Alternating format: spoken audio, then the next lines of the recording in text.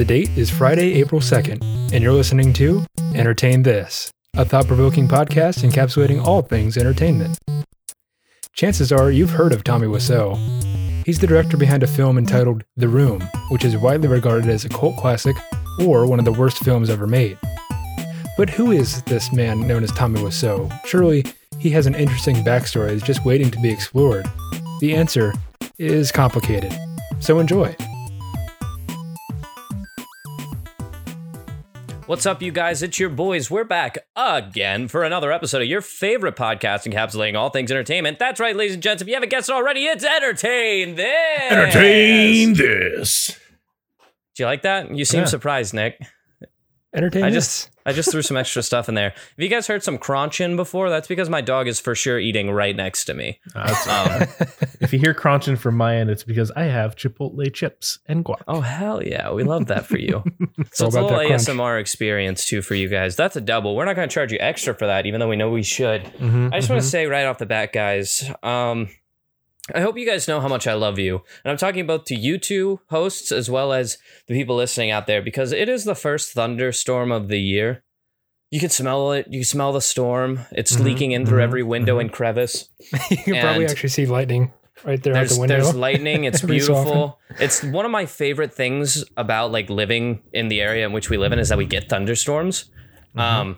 And I'm missing it so that we can record this podcast tonight. So it's a real sacrifice from me. And all I ask in return is that you guys forgive if you hear any thunder going on outside, because you will hear thunder going on outside. I can guarantee you that, because we've been recording for like 5 minutes trying to suss it out, and it's not going to stop, and it will pick up the mics. So that's a little more ASMR for you guys. So you're welcome on that too. It's a quiet night and there's a thunderstorm going on, and I don't know. Just put yourself in the mood. You're wrapped up in a nice warm blanket. You got. It's not going to be that kind of episode. Yeah. I'm not going to lie to you. It's going to be a fucking shit show episode. I cussed in the first minute. I don't regret it. Hey, there it is. Whoa, there it is. That's a big one, right there. Yeah, I don't like thunderstorms all that much, but I mean, I guess it's different because I was born and raised here in sunny Ohio, so that we actually get tornadoes up here. Yeah. So that's the thing that I was grown up and scared of. So yeah, and because we're human beings with lizard brains, we will stop every time we hear thunder and just be like, "Oh, do you hear inspiring. that? It's amazing. Wow. It's loud, isn't it?" Thor. Like, you will hear the thunder. We'll have to keep it in because we will stop the podcast to listen to it. Can we do AC/DC's Thunderstruck whenever that happens? You can do whatever you want. You're the editor. That's true. Well, I don't think actually that you can do that, if I'm being honest. I think that might be breaking some copyright. I'm lazy, though, so it won't happen. Like, I was singing Tears for Fears head over heels for probably the first half hour that we were trying to record, and I for sure can't include that. Mm-mm. Yeah, it's okay. The 10, 15 minutes before we did the Disney episode, all I was doing was singing different various Disney songs. Mostly that's on theme, isn't it? Yeah, but mostly it was the Mulan song, I cannot remember. I'm so bad at remembering shit. I'll make a man out of you. That's what I'll do. It was that one. It was one in the When Will My Reflection Show Who I Am? Yep. Mm-hmm, that Great one. song. It's called Reflections. Yep. And then also You'll Be in My Heart from Tarzan. Great job, Phil. Oh, yeah. Phil Collins, we love you. Fan. Huge fan. Good work, Collins. You the man. You the boss. But that's not what we're talking about today, guys. Those are good movies. No, today we're diving deep into something disastrous, if you would. I'm going to start out with an opener. I don't want to tell you guys what it is yet. I want to leave it in suspense so you guys are guessing while we're doing this. I think that'd be fun. I think that'd be a fun thing for us to do.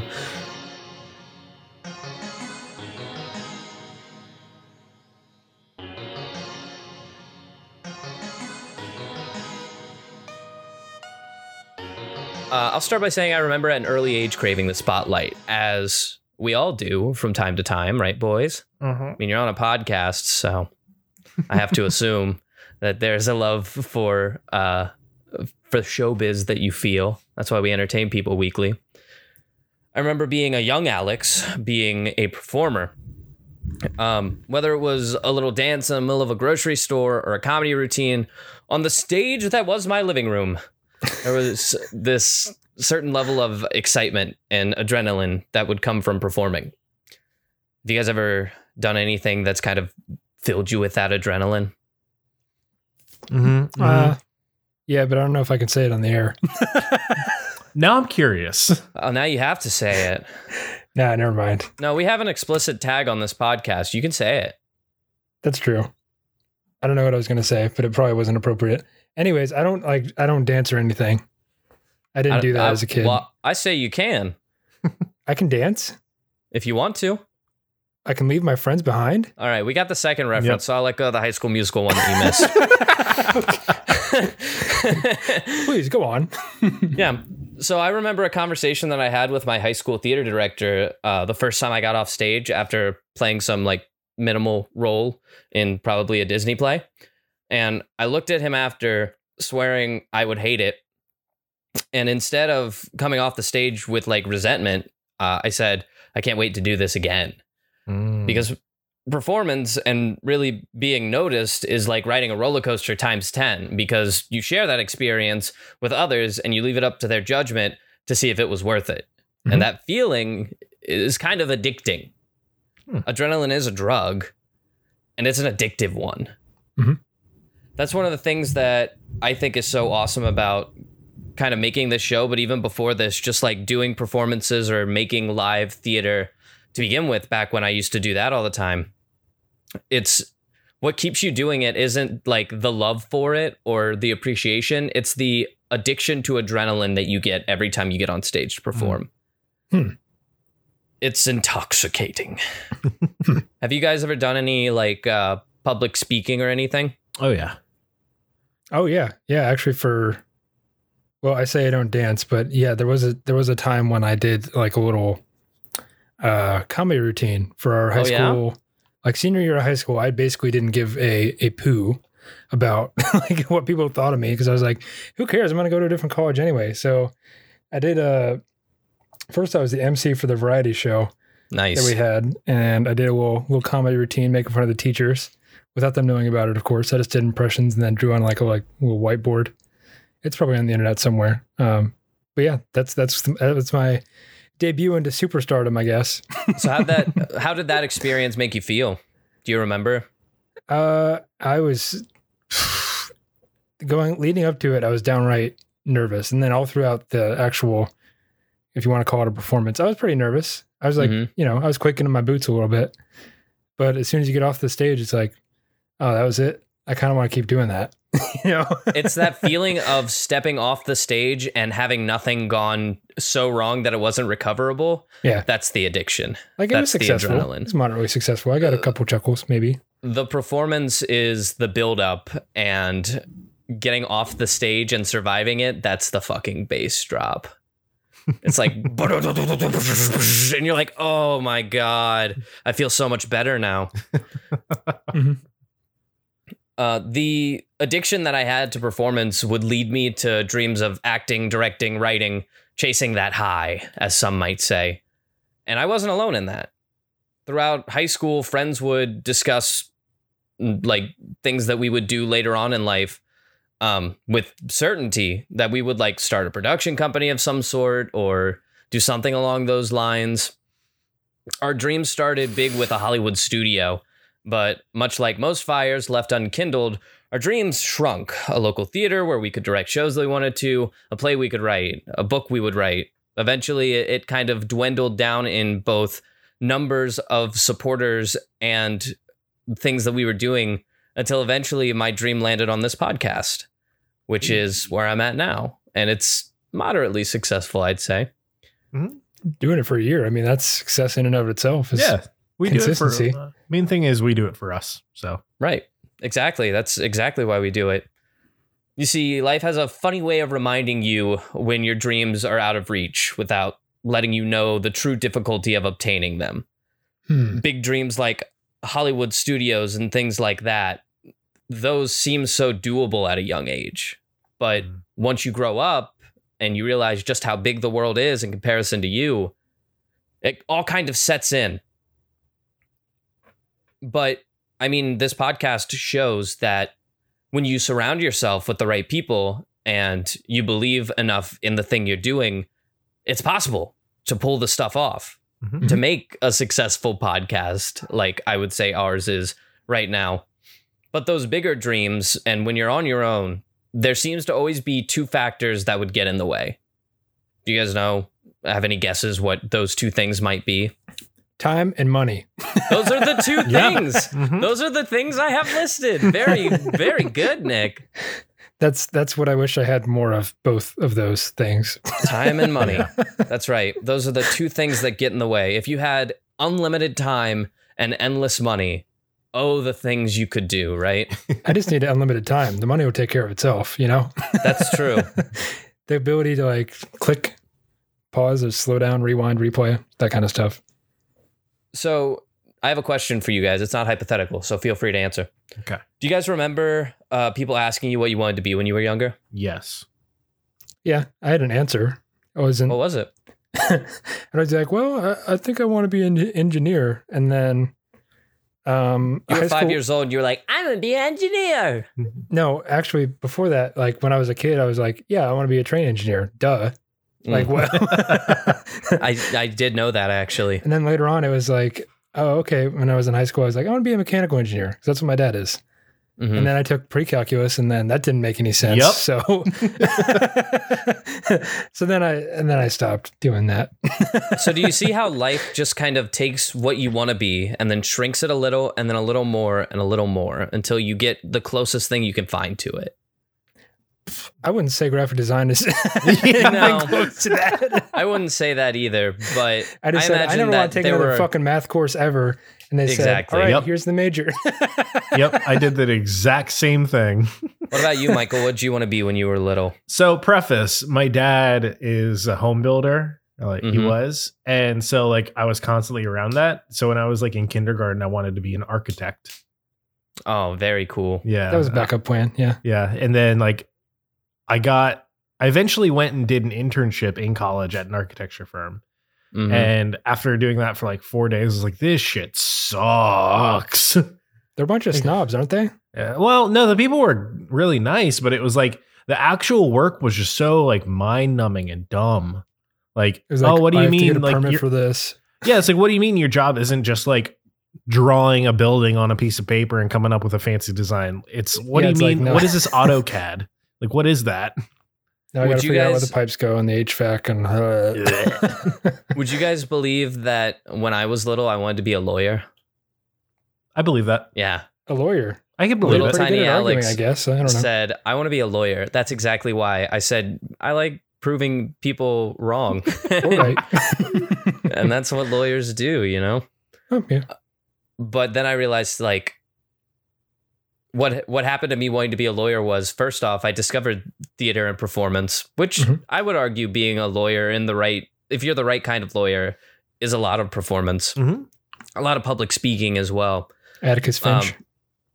Right. The famous, of course.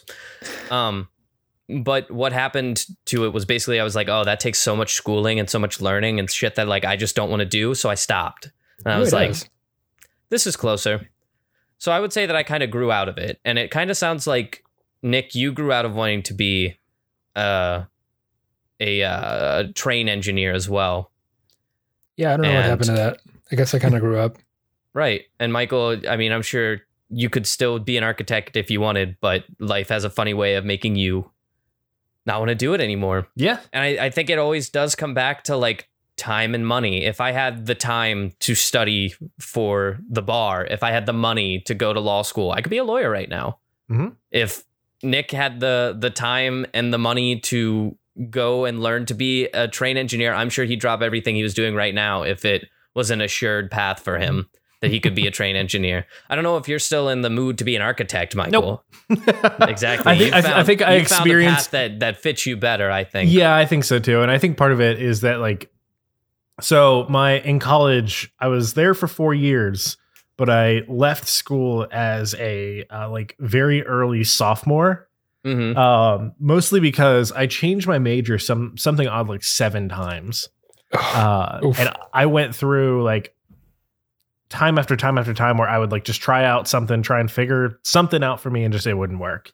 And a lot of the times it came down to like engineering was the only one that was like, I can't do this. Like I went to go take the calculus class and it was just like, this just doesn't make sense. Like chain rule and like all of that stuff and like having to write proofs, none of it worked. But everything else was just like, do I enjoy it or not? Mm-hmm. Yeah. So let me propose this time a hypothetical question. Okay. What if time and money were of no issue? What would you be able to do? Whatever I wanted. It was a hypothetical question. Sorry, I said hypothetical. I definitely take over the there world. was a preamble to the question that I said, in Sorry, which I please labeled it continue. hypothetical. Well, maybe I'd come up with an answer for your dumbass hypothetical question, Alex. Hey, usually I'm the one who's making fun of hypothetical questions here. Stay in your lane, buddy. In today's topic, that's the exact situation our two main characters find themselves in. Time and money, it doesn't matter to them. Jumping those first two hurdles leads them to a third that we have yet to discuss. There's time, there's money. What is the other thing you need? If we have a fire triangle of needs, I guess it'd be motivation. Motivation's a good one, but Discipline I think there's might be another something. word for that. Discipline, you're getting closer. Willpower. The answer that I came up with was knowledge. Knowledge. Yeah. Because you can have all of the time and money that you want, but if you don't know what you're doing, it doesn't matter. Yeah. Then you end up like a Hollywood type.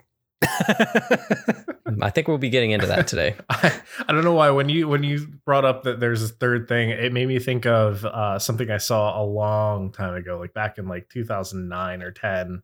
What's Where that? it was one of those triangles where it's like at the top you had time, the bottom right you had money, the bottom left you had women, and you could only pick two of those that you could have at the same time. There's a similar one where it was like, do you want this design fast? Do you want this cheap? Yep. Or do you want it good? Pick two. Every day. Yeah, so those are the three things. You need time, money, and knowledge. And if you have two of them, you'll get pretty far, but you will never succeed until you have all three. Because you can have time and knowledge, but if you don't have money, you're going to hit a wall. You can have money and knowledge, but if you don't have the time to do anything with it, yeah, you're going to hit a wall. Our situation is the third one. People with time and money with no knowledge. So we'll explore their journey and we'll find out what happens as we discuss Greg Sestero and Tommy Wiseau. Oh boy. And the room. Where it happens. As I ask you to entertain this.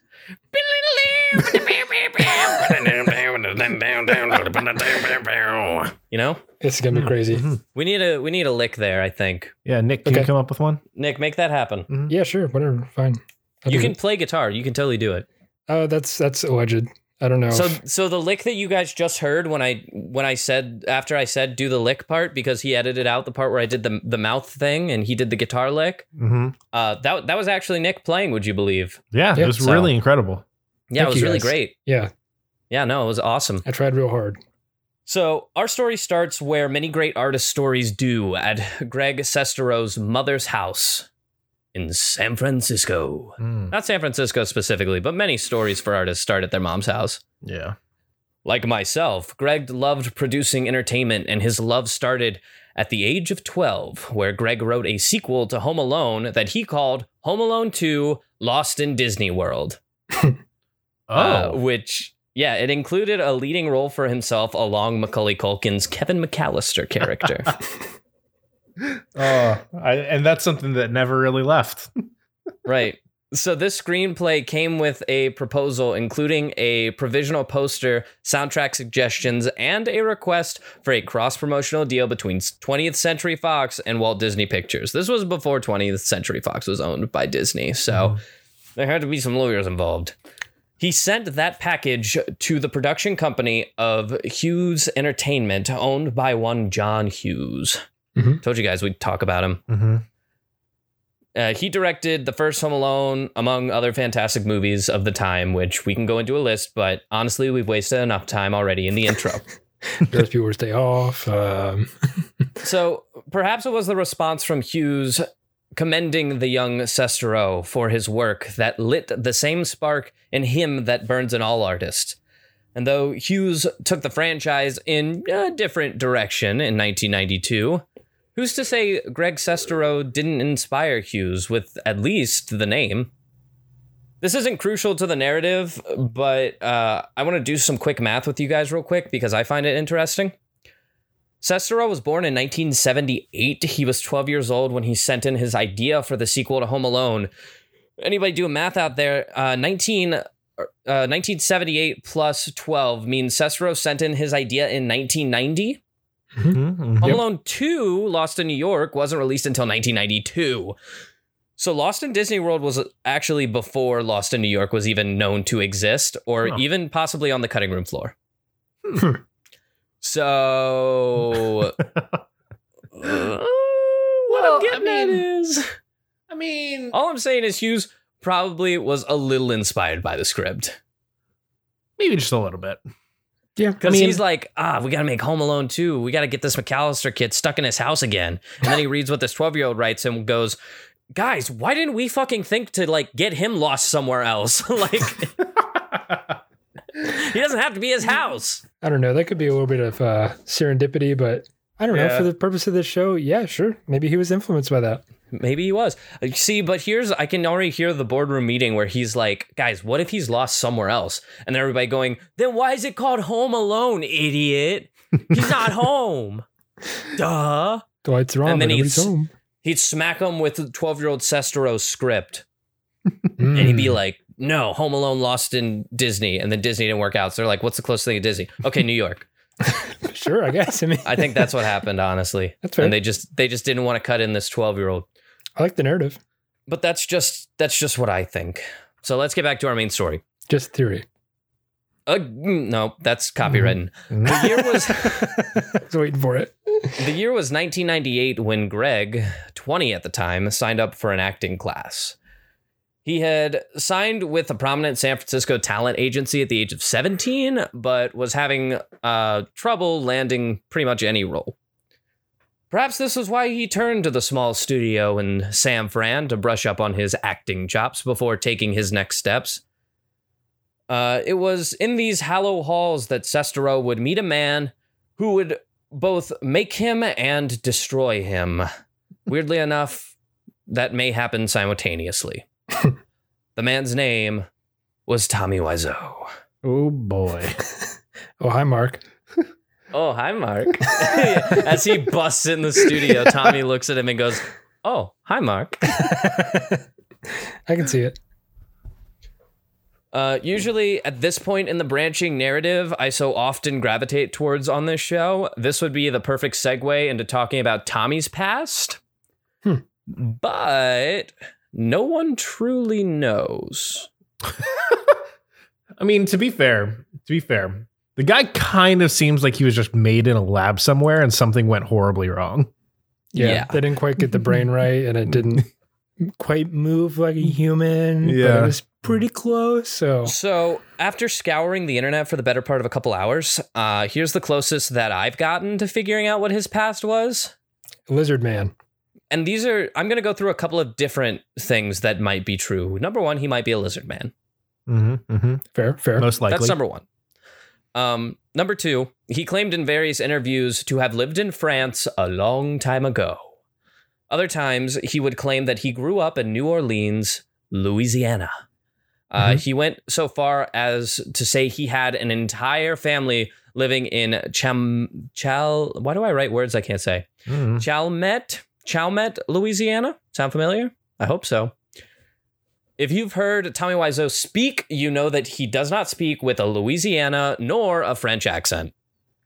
Yeah, I don't think anyone can really place what exactly his accent is. Yeah, it might be Scandinavian. Might be. So the rabbit hole of Tommy Wiseau doesn't end there. His age was too a secret he hid well. In an interview in 2010 with Crikey, Wiseau gave an age which would suggest that he was born somewhere between 1968 and 1969. Greg claimed later on his 2013 memoir, The Disaster Artist, that his brother's girlfriend obtained a copy of Wiseau's U.S. immigration papers that found Wiseau was born much earlier than he had claimed. In an Eastern Bloc country in the mid to late 1950s. Nick, this is where I want to ask you, because you're the history buff here. The Eastern Bloc, are you familiar with it? Yeah, of course. Go ahead and talk about it. Okay, so that was a group of countries that were either part of the United Soviet Socialist Republics, otherwise known as the Soviet Union, or alternatively, they were heavily influenced by them. And communism. Communism. Yeah, I don't want to say it, but yeah, I mean, you get countries like Poland, Croatia, Yugoslavia was another one. And there was also Uzbekistan too. So I will say, just in the area of influence of, good old Mother Russia. I will say Wiseau never confirmed this. It's like the Ferris Bueller thing where it's like, she heard from this guy who said this and then this and the blah, blah, blah, blah, blah, blah, blah, blah, blah, blah. It's that kind of a thing. We got to dig up dirt on this guy. Well, I did. We'll get to it. All right. In his 2016 documentary, Roomful of Spoons, Rick Harper claims to have researched Wiseau's background and concluded that he is Polish and originally from the city of Poznan. Close, I'm going to get. All right. Poznan, yep. This one, Wiseau confirmed publicly for the first time in November of 2017, 14 years after the release of The Room. Yeah. This is he only actually confirmed that he was originally from Europe. That's all he said. Was like, yeah, I'm from Europe. He said, long story short, I grew up in Europe a long time ago, but I'm an American and I'm very proud of it. Okay, that's a good answer, I guess. Right. But wait, there's more. Would you believe me if I told you that Tommy wasn't his real name? I saw that one coming. Yeah. Probably. It's probably like Tominski or something. So, again, in Sestero's book, The Disaster Artist, his memoir, he asserts that Wiseau revealed to him through fantastical, sad, self-contradictory stories that as a young adult, he moved to Strasbourg. Didn't pronounce that right either. Strasbourg. Thank you. It's Germany. Where he adopted the name Pierre and worked as a restaurant dishwasher. According to Sestero, Wiseau described being wrongfully arrested following a drug raid at the hostel and being traumatized by his mistreatment by the French police, which led him to immigrate to the U.S. to live with an aunt and uncle, again, in Louisiana. These claims, as you may have guessed, have never been verified. Maybe true, may not be true. But Sestero, the only source Wiseau is alleged to have told this to, asserts that after Wiseau had lived in Louisiana for some amount of time, he subsequently moved to San Francisco, California, where he worked as a street vendor selling toys to tourists near Fisherman's Wharf. Okay. Popular in Europe at the time, this led to him basically selling these little toy birds, and for people giving him the nickname the Birdman. Yeah. Okay. Which, being Tommy Wiseau, led him to legally change his name when he became a U.S. citizen to Thomas Pierre Wiseau, taking the French word bird, which is oiseau, and replacing the O with a W for his birth name. What a character. Yeah. Around this time, Wiseau also claims to have obtained a degree in psychology from Laney Community College in Oakland, asserting that he had graduated on the honor roll. Okay, sure. Again, like, that's not the craziest thing he said so far, so maybe. According to Cesaro, Wiseau worked a variety of jobs in the San Francisco Bay Area, including restaurant busboy, hospital worker, and he ran a business called Street Fashions USA that sold irregular blue jeans at discounted prices. He eventually purchased and rented out large retail spaces in and around the San Francisco and Los Angeles area, which made him independently wealthy. Yep. Cesaro admits that the idea of Wiseau becoming wealthy so quickly via the jobs he claims to have had is so unlikely that he himself finds it impossible to believe. Okay, so here's the thing that I want to know is... Wait, hold on. Wait. Before you go. Okay. Last part. Tommy Wiseau also claims to be a vampire. Next. Okay. All right. Acceptable. So what was this first guy that we talked about? What was his name? His name's Greg Cesaro. Greg Cesaro. He plays Mark. Oh, so, okay. Hi, okay, Mark. okay. He's Mark. That's fine. So what I want to know is, at what point did Greg be like, oh yeah, this guy's not normal? From the beginning. Okay, because like that's a pretty long working relationship to have with the guy. Oh, he knew. Okay. Everybody knew. If you met Tommy, you knew.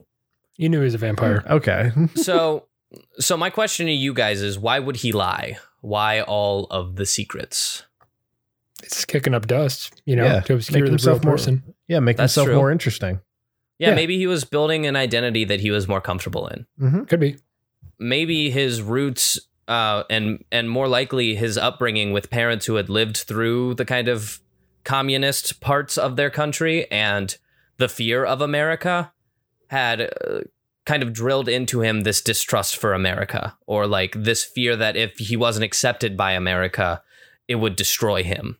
I have another Yeah, theory. or maybe he was just like trying to be, because so many people come over from there and they're like, the typical immigrant from, Eastern Europe. Maybe he didn't want to be identified with that potentially. Yeah, Yeah, I have another theory though. go ahead. Ooh. To me, this all sounds like the poorly constructed story and background of a lizard trying to live in a human life. Yeah, he could be a lizard. Lizard man. Not Birdman, it's Lizard Man. Yeah. Birdman, that's the perfect disguise. Yeah. They'll never Birdman. suspect he's Nobody actually would a expect lizard. a bird to be a lizard because birds eat lizards. Everyone knows that. Yeah, I think so. That's Tommy Wiseau way of thinking. Mm-hmm. So what do we know? What do we know is true? We know that Wiseau was most likely in a near fatal car accident in California. I say most likely because actually who knows, but it's most likely accurate that he was in this car accident. And after another driver ran a red light and basically crashed into him, Tommy was hospitalized for several weeks. Okay. This is considered to be a turning point where, perhaps against better judgment, Wiseau decides to chase after his dreams and become a famous actor. Yeah. Okay. Being in a coma will do that to you, I guess. This also might be the reason why you look at pictures of Tommy Wiseau or his face and you're like, something's off. Yeah. It could be injuries that he obtained during this car crash. Or it could be the lizard disguise falling off. Skin just kind of. Right. Could be. So that's how both Cesaro and Wiseau met on that dusty stage in San Fran, playing improv games and performing scenes like anyone who has had a high school drama class. Mm-hmm. You guys know what I'm talking about. Yeah. Nope. Okay, I'm not going to explain it to you. Look it up. Please continue. Well, first rule is yes and, so you already fucked it up. So Sorry, clearly, yes, and. there you go. It was actually Cesaro that engaged Wiseau first. After everyone refused to perform a scene with Wiseau, Cesaro took the bullet. This allowed Cesaro to at least somewhat gain Wiseau's trust and friendship. Cesaro and Wiseau would begin spending time with each other outside of class, bonding over their similar dreams of moving to Hollywood and becoming big Hollywood actors.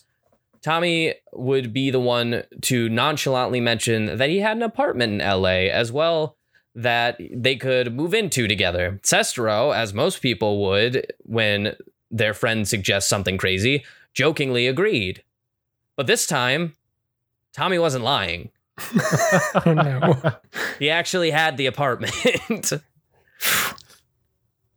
Where he got the money for both a San Fran apartment and an LA apartment will forever be a mystery. We have guesses, but we don't really know. After having the typical argument anyone would have with their mother when telling her that you and your much older friend, who honestly you don't know anything about, were moving to LA together, Greg and Tommy packed up their car and together started the 381-mile, 6-hour drive from San Francisco to Los Angeles. That's how long? Yeah. That's how long. California's a big state. Yeah. Big old state. In his memoir, Cicero talks about a stop that he and Tommy made at a motel, trying to save the staff from the confusing interaction that was ensured with Wiseau. Cicero had Tommy wait outside as he checked them in. This confirmed in Tommy's mind that Greg was in fact about to murder him. After an argument in the parking lot, Greg talked Tommy down and got him inside, and they hit the road again the next morning. To just kind of tell you how the relationship is. Okay. All right. He's trying to kill me. Yeah. Sure. Caught me. So when they finally got to Hollywood and moved into Tommy's 1-bedroom, that he had actually converted into a 2-bedroom with sheets, like a 12-year-old. That's not how it works, but okay, sure. He was like, "This is your room over here. This is where you sleep. Thumbs up." 2-bedroom. Right. Actually, I think he gave Greg the actual bedroom and he slept in the like handmade bedroom. I think that's how it worked out. Okay. But after moving in and becoming comfortable in their new apartment, they took their next step to becoming famous actors, and they started auditioning for talent agencies. Side by side, Tommy and Greg auditioned for agency after agency after agency after agency, month after month after month after month, getting strict no's from each, until finally one day, Greg got a call, and he was signed. Ooh. Yeah. Though based strictly on his looks and not his talent, Greg was happy to just feel wanted in a town where many people didn't. Mm-hmm. At the time, he was handsome, young, and well-built, all the things that Tommy, despite his lying, wasn't. Can't fake that. It's easy. No. For Tommy, watching his friend succeed where he had failed was the last straw. He knew he no longer wanted his future in someone else's hands. He'd become famous on his own terms. Yeah, I mean, he did. Well, he wasn't crazy there. That is the pinnacle moment in every human being waits for, no matter how fast fate was running away from Tommy Wiseau, no matter how much it would scream, beg, and plead for mercy, he would grab it. This is when a plan would form in Tommy's head to create his own movie. Then, no one could be his boss. Much as the late Kafka had spent countless nights writing whole novellas, Tommy too went on a several-day hiatus from which he would emerge with what he would call an American love story with an all-American hero. And thus, The Room was born. Is that what this film is about? Because I don't think it is. That's what he said it was about. I haven't even seen it. So just from what you know already, imagine Tommy Wiseau being alone, writing a script, and he leaves and he goes, "This is American. This is American right here." Okay, sure. Yeah, sure it is. Whatever you say, buddy. You guys can see the writing on the wall. Yeah, it's pretty obvious at this point. Yeah. So how did Greg get involved? Remember, we have a second character playing a part in this charade. Well, it wasn't voluntary, I'll tell you that much. Originally, after reading the script, Cicero politely declined his friend's offer to play the main antagonist for the film. He had just signed to a new talent agency, and putting a mark like this on his rap sheet wouldn't look very good, as you can probably imagine. Mm-hmm. But he made a promise to Tommy that if he could get the funding to make the movie, he would help on set. At the time, there was no way Cicero could have known exactly how bottomless Tommy's pockets were. Rumors speculated that Tommy may have been some kind of prince on the run with a foreign bank account, or that he had gotten involved in a money laundering scheme. However he did it, Wiseau produced $6 million to budget the film nearly immediately. What? Yeah. He just went, I already have the money. Wait. You don't just have that much money and remain that, low. Wait. Somewhere along the line, you got to talk to somebody and be like, hey, here's who I am. Can I have a loan? Nope. He just pulled it out of his pocket. He said, here's $6 million. Let's make this movie. Maybe he's... So they were living in a 1-bedroom that was separated by a sheet. Mhm. Correct. And he was able to just pull together $6 million. That's correct. Okay. Okay. Yeah. All right. Maybe he's Nobody involved knows in how he did it, and he never told anybody, so good luck figuring it out. Yeah, some illicit pharmaceutical redistributing, perhaps. Thus, production started after the $6 million were found. And Greg was convinced to take the part as Mark now that it was a real thing. He's like, oh, this movie's happening. Yeah, I'll be the antagonist in it. Like a movie part, for sure. At the time, he was only getting like commercial and TV gigs. The only setback being Tommy had already given the part to an actor named Dan. I included this part to give you a little taste of what working with Tommy Wiseau was like. Probably First chaos. off, Tommy decided to refer only to Dan only as Don. He wouldn't call him Dan. He would only call him Don and refused to learn his name. Okay. After convincing Cestro to play Mark instead, by offering him a new car and truckloads of money, that's the offer that eventually convinced Greg to play Mark. I'll take it. Yeah. Tommy, afraid of firing quote-unquote Don, decided instead to carry out an elaborate plan where both actors would be filmed one after the other. The producers want to see him as Mark. Tommy used as an excuse until he finally worked up the nerve to officially change the casting. For good measure, he also fired another cast member, Michelle, at the same time as Don, so Don wouldn't feel like he was being soloed out. Okay. Good guy, I guess. Yeah. I mean, his heart's in the right place. He Yeah. didn't want Don to feel bad, so Yeah. his solution was Fire someone else. to fire someone else with Don, but before doing that was to do unnecessary takes, waste film, waste money, waste time, because he has endless amounts of it, Being a vampire, of course. and he would film the scenes that had Mark in them with both actors. Okay. And I thought my first full-length film was a train wreck. Yeah. Somebody's always got it worse. Oh, yeah. Right. So unnecessary takes weren't the worst part of working on set of The Room either. All in all, the production took long 4 hard months.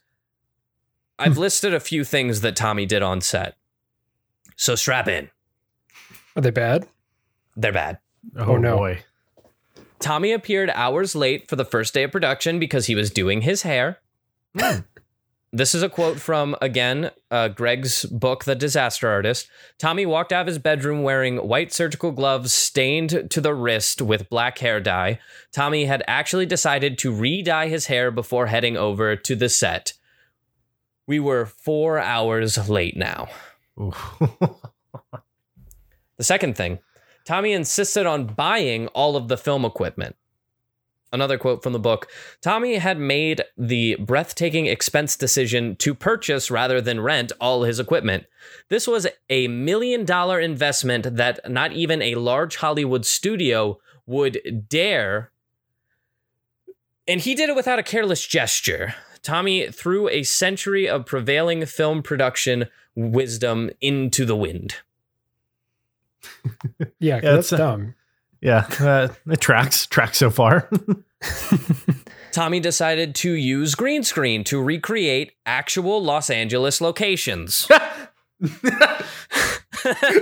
based out of Los Angeles, right? He's filming all this in Los Angeles. They're filming across the street from the alleyway he's based the shot in. The director of the film could point to the alleyway and say, why does it look exactly like that? And Tommy would say, because we're basing it off of that. I don't understand why. Why would you do that? Tommy decided not to film in actual alleyways or on actual rooftops, but to build them as strange sets instead. And the reason that he said he did it was because they were no different from big studios, so they should do what the big studios were doing. That's not what big studios do, though. You guys remember the first 3 things I told you needed to make anything successful? Yeah. He's got 2 of them. He didn't have knowledge. Nope. He didn't have knowledge. Baby, he didn't have it. Like, I guess like he is like funding everything and like making it all happen. But like at the same time, like at some point, someone has to just be like, no.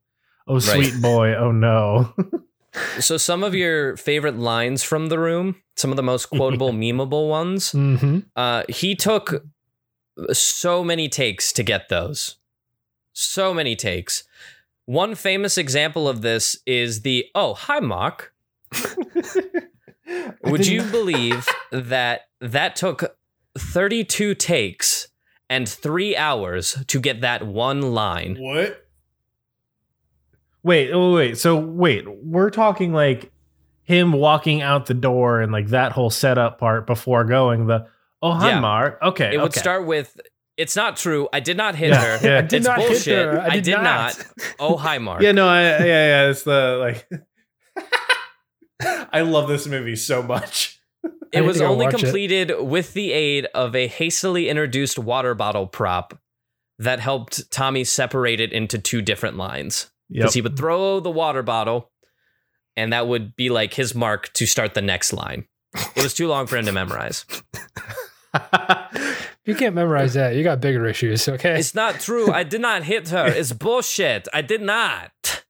Oh, hi, Mark. It's bullshit. I did not hit her. I did not. I did not. Oh, hi, Mark.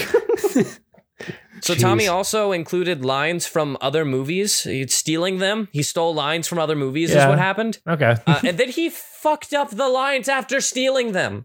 Well, so then he made the lines his own. Yeah, see, that's another famous art. Another famous line from the movie is a perfect example of this because he meant to make an homage to James Dean in Rebel Without a Cause, where he wrote, "You're taking me apart." And instead, he fucked it up and said, "You're tearing me apart, Lisa." You're tearing me apart, Lisa. That line was a mistake, but they kept it in anyway. Another thing, the Room set had a private bathroom that only Tommy was allowed to use. Everyone else had to go shit at the Circle K down the street. Oh my God. The bathroom had everything: separate plumbing, extra soft toilet paper, vanity mirror, a sink. One thing that it didn't have was a door. Instead, it had a little blue curtain for a partition. That was it. Pay for a door? He didn't like doors, apparently. Yeah. No, I guess not. Sheets and curtains and whatever. But wait, this film is called The Room, right? Yeah. What is not a room, but a place, 4 walls with and a door. Door. Maybe that's the thing. Maybe he wanted it all to be filmed in one room, so doors weren't allowed. Maybe. Yeah. Here's another thing. Things got so tense on the set of The Room that Tommy had feared at one point that he would be poisoned. Oh, just like how he was going to be killed by Greg. Right. Aware that his crew and actors were getting fed up with him, Tommy began to fear that someone would try to tamper with his food. He didn't like anyone but himself preparing his food, especially after a difficult week of production. He occasionally would voice concern that someone might spit in his food or drink. Tommy also refused to eat off of plastic utensils, which he was worried could be poisoned. Metal can be too, I mean. Yeah, well, I got a couple more. Okay. We're having fun, right? Yeah. We're having fun with this, right? Yeah. Let's talk about it. I got 3 more. He's delusional. Let's hit you with it. Oh, no, he's more than delusional. He's fucking lost it. So, and here's why. Tommy self-medicated with NyQuil and Red Bull all throughout filming this. Okay. at the same time? Like, Because the NyQuil would make him sleepy, so he'd do the Red Bull and keep him awake. Why not? that's like doing speedball. You can't do that shit, man. Tommy was sick with a cold, and his voice was almost cartoonishly foggy, says Greg in his memoir once again. I want to read this fucking book. Yeah. To combat that, he had drunk, this is his quote, so he used the wrong form of drink, but that's his problem. He had drunk half a bottle of NyQuil. To combat the NyQuil, he'd drunk about 7 Red Bulls. As a result, Tommy wasn't making much sense. One moment, he was weird and peppy, and the next he was leaning against a wall for support. Just about everything he said was slurred. I think he needs to lay off the NyQuil, man. Yeah, that explains probably why, like, throughout most of the movie, he's got like one eye that's like half shut and the other that's like wide open. He Correct. slurs his words a lot, you know? Mm-hmm. How about this one? Tommy believed that showing his butt was crucial to the room's success. Showing his Sex butt. appeal. Yeah, in a love scene, or in the love scene's final shot, Johnny gets out of bed, walks bare-assed to the bathroom. Tommy thought long and hard about the decision to show his ass, and he said, and I quote, "I need to do it. I have to show my ass or this movie won't sell." Mm-hmm. Mm. Yeah, because it's the part that everyone wants to go to that movie for. Yeah, the butt. Yep. His butt, specifically. His butt. The butt of the joke, if you will. But God, you got that right, man. So after all was called and the final scene was shot, The Room was released on June 27th, 2003. Yay! They did it! It took them 4 months and $6 million, but they made The Room. This The came out Room in played- 2000? 2003. 2003? Yeah. Yeah. Wow. Okay. Watching it, like, I straight up thought the movie came out in like the late 80s. Nope, 2003. I was going to say late 90s, but what do I know? The Room played in the Lamel Fairfax and the Fallbrook Theater for the next 2 weeks with a total gross of... Any guesses? $200. Michael? Higher or lower? Higher. $201. Higher. Come on, man. This isn't Prices Right. I'm going to say, like, maybe they got a good... Give me a realistic guess here. Come on. 4,000. Yeah, 100,000. 100,000 is probably safe. $100,000 is what you think it grossed out of its $6 million budget. I'm not... I was gonna say like 10,000. I'm not optimistic 10,000? about it. All right, frankly. lock in your answers. I want real answers I'll from you lock guys. it in. I'll do it You're right locking now. in $100,000. Okay. I'm locking in 10,000. You're locking in $10,000. The correct answer is $1,800. Okay, cool. $1,800 is what it made in the box office. Very depressing.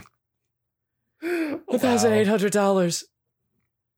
I could maybe buy a couple candy bars with that. I mean, That's the equivalent of $2,000 today. Yeah. all right, inflation. Before it was pulled from circulation towards the end of its run, the Lamel Fallbrook Theater displayed 2 signs on the inside of the ticket window in relation to the film. One that read, "No refunds," and another citing a blurb from an earlier review. It said, and I quote, "This film is like being stabbed in the head." Give that reviewer, give him some fucking credit. That's an incredible interpretation. So painful. Is that what I'm getting out of this? Quite. Yes. Okay. So the question is, why are we still talking about it? Why is this train wreck still so popular in culture today? Well, during one of the showings in the second week of its run, one of the few audience members in attendance was 5 Second Films' Michael Rosellet, I think I pronounced that right, who found unintentional humor in the film's poor dialogue and production value. After treating the screening as his own private Mystery Science Theater, you guys familiar? Mm-hmm. Nope. Mystery Science Theater was like, they would watch things and there would be like people heckling in the crowd and yelling stuff at the screen. And that's Mystery Science Theater. Mm-hmm. It happened in space, in case you were curious. I like that. So he had his own little Mystery Science Theater. Rosalette began encouraging friends to join him for future showings to mock the film, starting a word-of-mouth campaign that resulted in about 100 attending the film's final screening, which was more than came on opening day. Yeah. Rosalette and his friends saw the film 4 times in 3 days. And it was in these initial screenings that many of the room's traditions were born, such as throwing spoons at the screen and throwing footballs during the film. The football one makes sense. The spoon one is because there is a piece of framed art, quote unquote, on Tommy Wiseau's character Johnny's mantle that is just a picture of a fucking spoon. That's right. Yeah. And every time that you see the spoon, you throw a spoon at the screen. Very postmodern. I like that. Yeah. Oh, God, this is starting to get painful to talk about. I'm loving it. I love it. After the film was pulled from theaters, those who had attended the final showings began emailing Wiseau, telling him how much they enjoyed the film. Encouraged by the volume of messages he received, Wiseau booked a single midnight screening of The Room in June of 2004, which proved successful enough that Wiseau booked a second showing in July, a third in August, and the rest is history. These screenings proved to be even more successful and were followed by monthly screenings on the last Saturday of the month, which began selling out and continued up until the theater was sold in 2012, to which Tommy Wiseau made $30 million off of. Whoa. Huh. Well, everything works out in the end. In the stock market, we have a saying. That saying is, it's only a loss if you sell. That means you only lose money if you give up on what you're doing. Hold the line. Yep. Tommy Wiseau made $24 million off of The Room. The Room. It's going to the moon. And we struggle to get 5 people to listen to this podcast. Well, To the moon. that's because we're not so bad that people feel like they need to listen to Guys, it. should we be worse? Should we make our podcast less listenable? Yeah. Yeah. Let's start doing top 10s.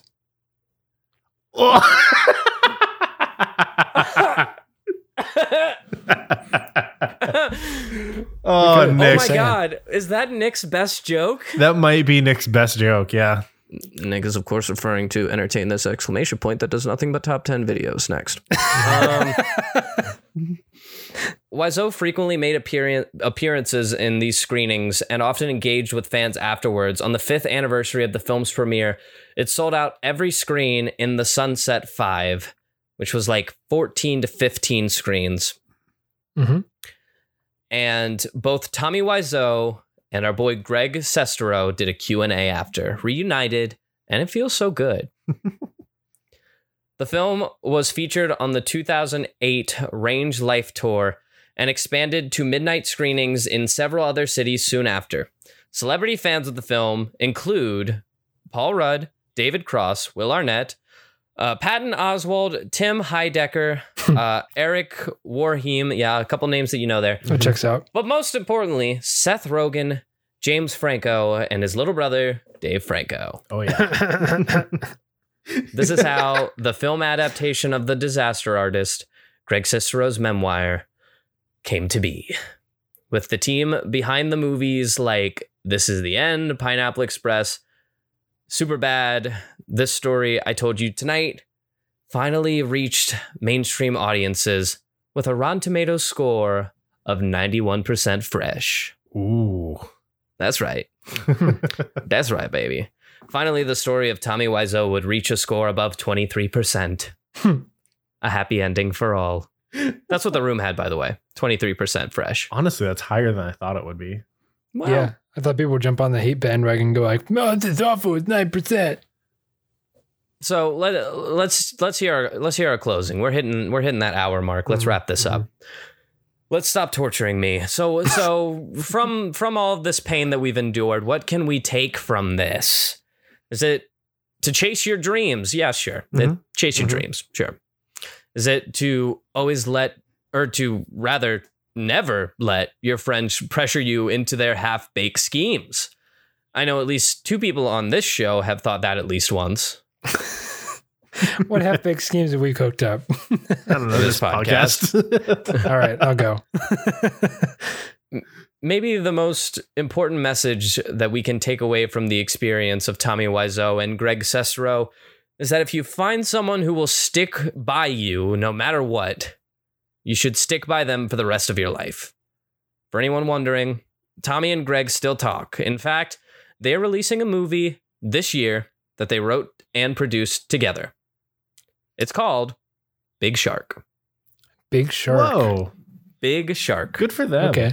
They jumped for the And shark. hey, maybe if you're interested, if I've caught your attention with the story of two friends trying to make it in the film industry, maybe, just maybe, you'll entertain this. Hey. That's the name of the podcast. Play the guitar lick there.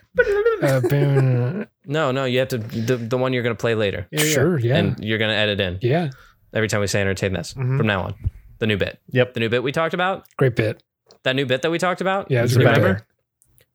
Hey, it's your bro. It's your cousin, Billy. You know, Billy Barry. You know that new bit you've been looking for? Well, listen to this. Thanks, Chuck. When we get back from our little promotional break, we will talk to our old friend Nick W.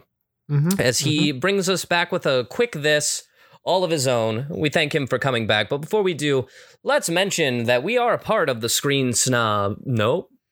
We are a part of the Scene Snobs network of podcasts. That's the people. Correct.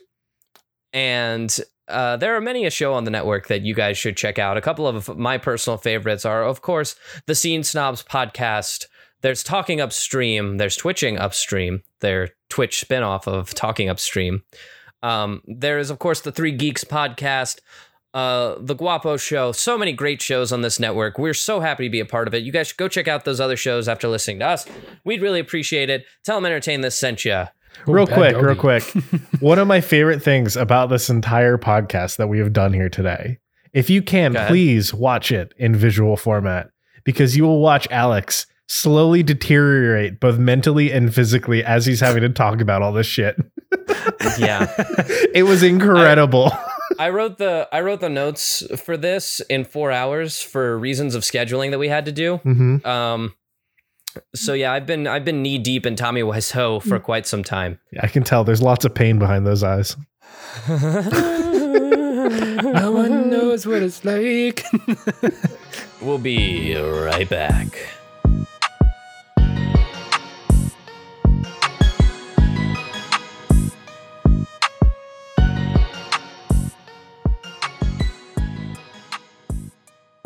Hey, Cammy.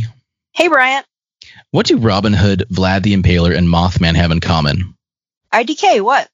Well, they're all topics on our podcast Mythstory, where each week we discuss a new myth and the history behind it. That's Myth Story with an IE. See you then. Oh.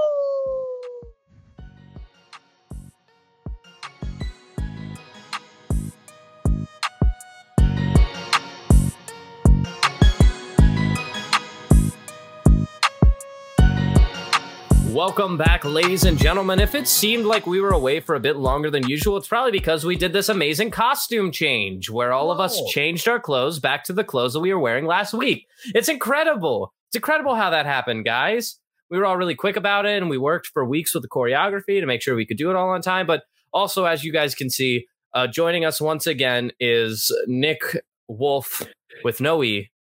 He's back to do a quick this for us. We're excited to have you back. Thank you for coming back on, Nick. We appreciate it. Oh, thank you. Thank you so much. For taking your busy schedule for working it out so you could be here another week with us.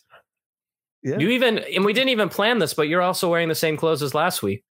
What happened was I took a picture of what I was wearing that day of the podcast. And I was like, hey man, if they decide to bring you back, even if it's for a small quick bit, wear the same clothes. You were smart in doing so. We're glad to have you back on. So you have a quick continuity works around here. Yeah. Big brain time. Big brain time. We know how continuity works. We also know that you brought a quick this for us today. Is that right? Sure. Yeah. Well, that didn't sound very confident. Do you or don't you? Sure. Yes, sure, I did. Obviously, I'm not some schmuckety schmuck. I'm going to come to this semi-prepared. Literally, as we were recording our last interaction, I came up with the thing I wanted to talk about. So it's very great. off the cuff, but it's also, I would say, it's very evocative of my previous appearance and very in vein with who I am. Let's talk about, if I may pitch this or whatever it's called, right? Oh, he's got put a timer the timer up, baby. Everything. I really want you. I want you to hold me to it. No one baby. did this for me on the last one. So What is it? 5? Is it 5? I got 5 5 minutes. minutes. Yeah, that's quick. I probably won't even need that, but all right, let's go. all right, 3, 2, 1, go. Count it down for the listeners. So if you remember my dulcet tones from a previous episode, I talked about Universal Florida, Universal Studios, Universal Orlando Resort. Most notably, one of the things that I used to take down my combatant in Disney versus Universal was a little event called Halloween Horror Nights. Yes. Halloween Horror Nights was delayed, postponed, canceled last year as a result of the global Panda Express. Mm-hmm. And here we are in the throes of March, and we're all wondering, hey, is Halloween Horror Nights going to happen this year or not? And it is. Universal came out and basically was like, yo, we're doing it this year. Halloween Horror Nights 30. It's the 30th anniversary. Technically last year was, but they're pushing it to this year because of obviously. So it's a big, crazy year, 30 years of Halloween Horror Nights. It's going to be a crazy, huge spectacle. I can only imagine as someone that worked for them. I have ideas of what's kind of coming up, and and as someone that's been there many, many times over the course of a number of years, I've been following this event and going to this event for many, many years.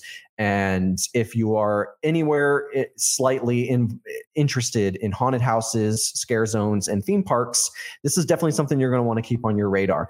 They announced this year, the first formal announcement for Halloween Horror Nights 30 is the Beetlejuice house. Now, they did a Beetlejuice house last year. It was a proto version of what this year is going to be. They were able to do it and rig it basically so that it was, I guess, safe, COVID wise or pandemic or whatever we're calling this. I'm sorry. Panda Express wise. Panda Express, sure. They rigged it so that it was, safe and all that good stuff. And rumor has it, from what I know, the only reason why they had the proto version of the Beetlejuice house open for a limited run of, I think it was only open for 1 or 2 weekends during last year's fall season, was because they needed to do that in order to secure it for this year. So if they weren't able to do that, they were not going to have the rights to be able to use it this year. So that's some industry side stuff that you guys. You don't work for them anymore. I don't. So I can say anything. You could say whatever you wanted. You don't even go here. I'm not sure. I just signed one of these. I'm not sure that's how an NDA works. Yeah, I'm not sure. That's not how an NDA works. I don't recall signing one. I'll just say that. Hey, there you go. You're good. No lawyer was present. There is another house that was supposed to be last year that I think that they're going to bring this year called Puppet Theater Captive Audience. This year, they are going to have, as I can see right here, this looks like they're going to have 10 houses. They are going to have 5 scare zones, which means 5 different sections of the park are going to be uniquely themed, either an original idea from Universal Creative, or it's going to be based on a intellectual property. There were rumors for last year that one section was going to be Creepshow. It's a great property that will probably come back this year. I would venture to guess. A lot of some of the ideas will probably translate. Last year, dude, you know what? I'm going off the rails. Last year, there was supposed to be Haunting of Hill House. There was supposed to be Texas Chainsaw Massacre. Dude, there was a ton of stuff that they were going to do that I'm just totally just Haunting of Hill insane. House sounds fucking awesome. Yeah. But honestly, I think a better haunted house would be, well, no, Hill House would have been pretty good, but Bly Manor would have been incredible. The faceless Gothic romance, the gothic romance, and the faceless creatures, and the woman of the lake, and oh my god, it would have been incredible to see that as a haunted house. So let me get to my ultimatum here at the end. So go ahead. If you haven't listened to that previous episode of the Disney versus Universal, I strongly encourage you to go listen to that because I do talk a little bit more in depth about the event of Halloween Horror Nights. It's something that you should, if you're on the fence or if you've never heard of it or are interested in it, but you just, haven't had the chance to go, I strongly implore you to go. Presuming everything goes off without a hitch and they're able to run the event this year, I will absolutely be there. And I definitely think you guys should, if this sounds interesting to you. And I'd like to posit this. I'm going to put this out into the airwaves. I'm telling you this now live on the spot. Alex Steele and the rest of my good friends here on Entertain This. I challenge you all, and nay, I invite you all to join me at some point during the season of Halloween Horror Nights, that we all go out there together and do the event for a weekend and then come back and do an episode. That would be a fucking baller Halloween episode of Entertain This. We had a pretty good one last year, but that would be pretty baller. Yeah, I'm definitely hoping we can do that in the next 3 months. Considering, well, even if you're in Seattle, you could still I mean, that's an expensive ass flight, though. We'll figure it out. You can't do Halloween Horror Nights in the next 3 months. It has to be in October. Damn it! Come on, Michael. It's September through the end of October, I think. Okay, we'll figure it out. I think you can pull it off. I think. Plus, I have the Zoom mic, so I can hook us up with actual recording equipment while we're there too, like high quality recording equipment. Yeah, so we could record the podcast at Halloween Horror Nights. I'm just gonna pause this. Yep, we're good. Let's do it. I put it out into the atmosphere. Well, we'll see how people react to it. And it has to happen now. So see how much I scream. Honestly, this sounds like something we're just probably going to end up doing. So we got that stimmy money. I don't want to call you out, Nick, but I think last time we had you on, you also did a quick this, and I think you also did on Halloween Horror Nights then. So you guys should go listen to that too. No, I don't think I did that. What was your last quick this on? Proof. Let's see. It might have. It might have. I don't. Would it be at the end of the second part of that? It would be at the end of the podcast after the second part. Right. Sure. It's none of my business. Go listen and find out, everyone. We'd love to see that episode. Downloads go up. That'd be awesome. Yeah. I would love to know.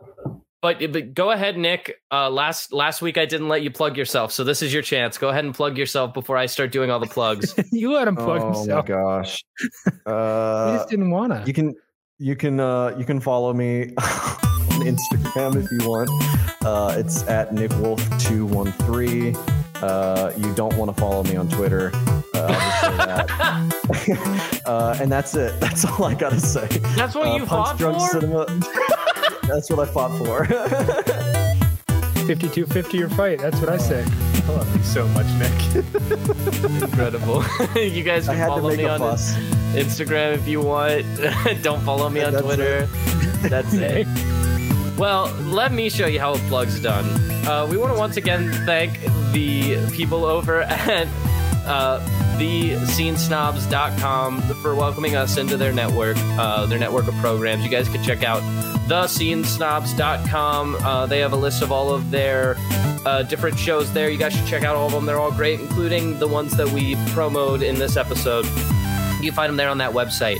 If you guys have anything in the realm of entertainment that you want to send to us for us to check out, even if it's just something that entertained you, even if it's like the history of knitting, I don't care. If you have a suggestion you think it'd make a good episode, send it to us. Our email is entertainthispodcast@gmail.com. You can find us on Twitter, we're entertain_this. You can find us on Instagram, we're username entertainthispodcast. Send us suggestions, entertain us so we can entertain you, and you can entertain this. Thank you guys so much. We'll see you next Friday. Goodbye.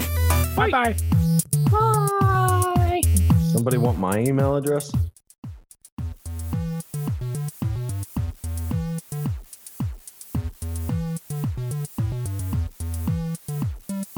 This episode of Entertain This was written by Alex Steele, with additional commentary from Michael Savoya and Nick Mustakangas. Our theme music is Rush Bubble by Aaron Spencer, with interstitial music by DJW. Tune in every Friday for new episodes, and thanks for listening.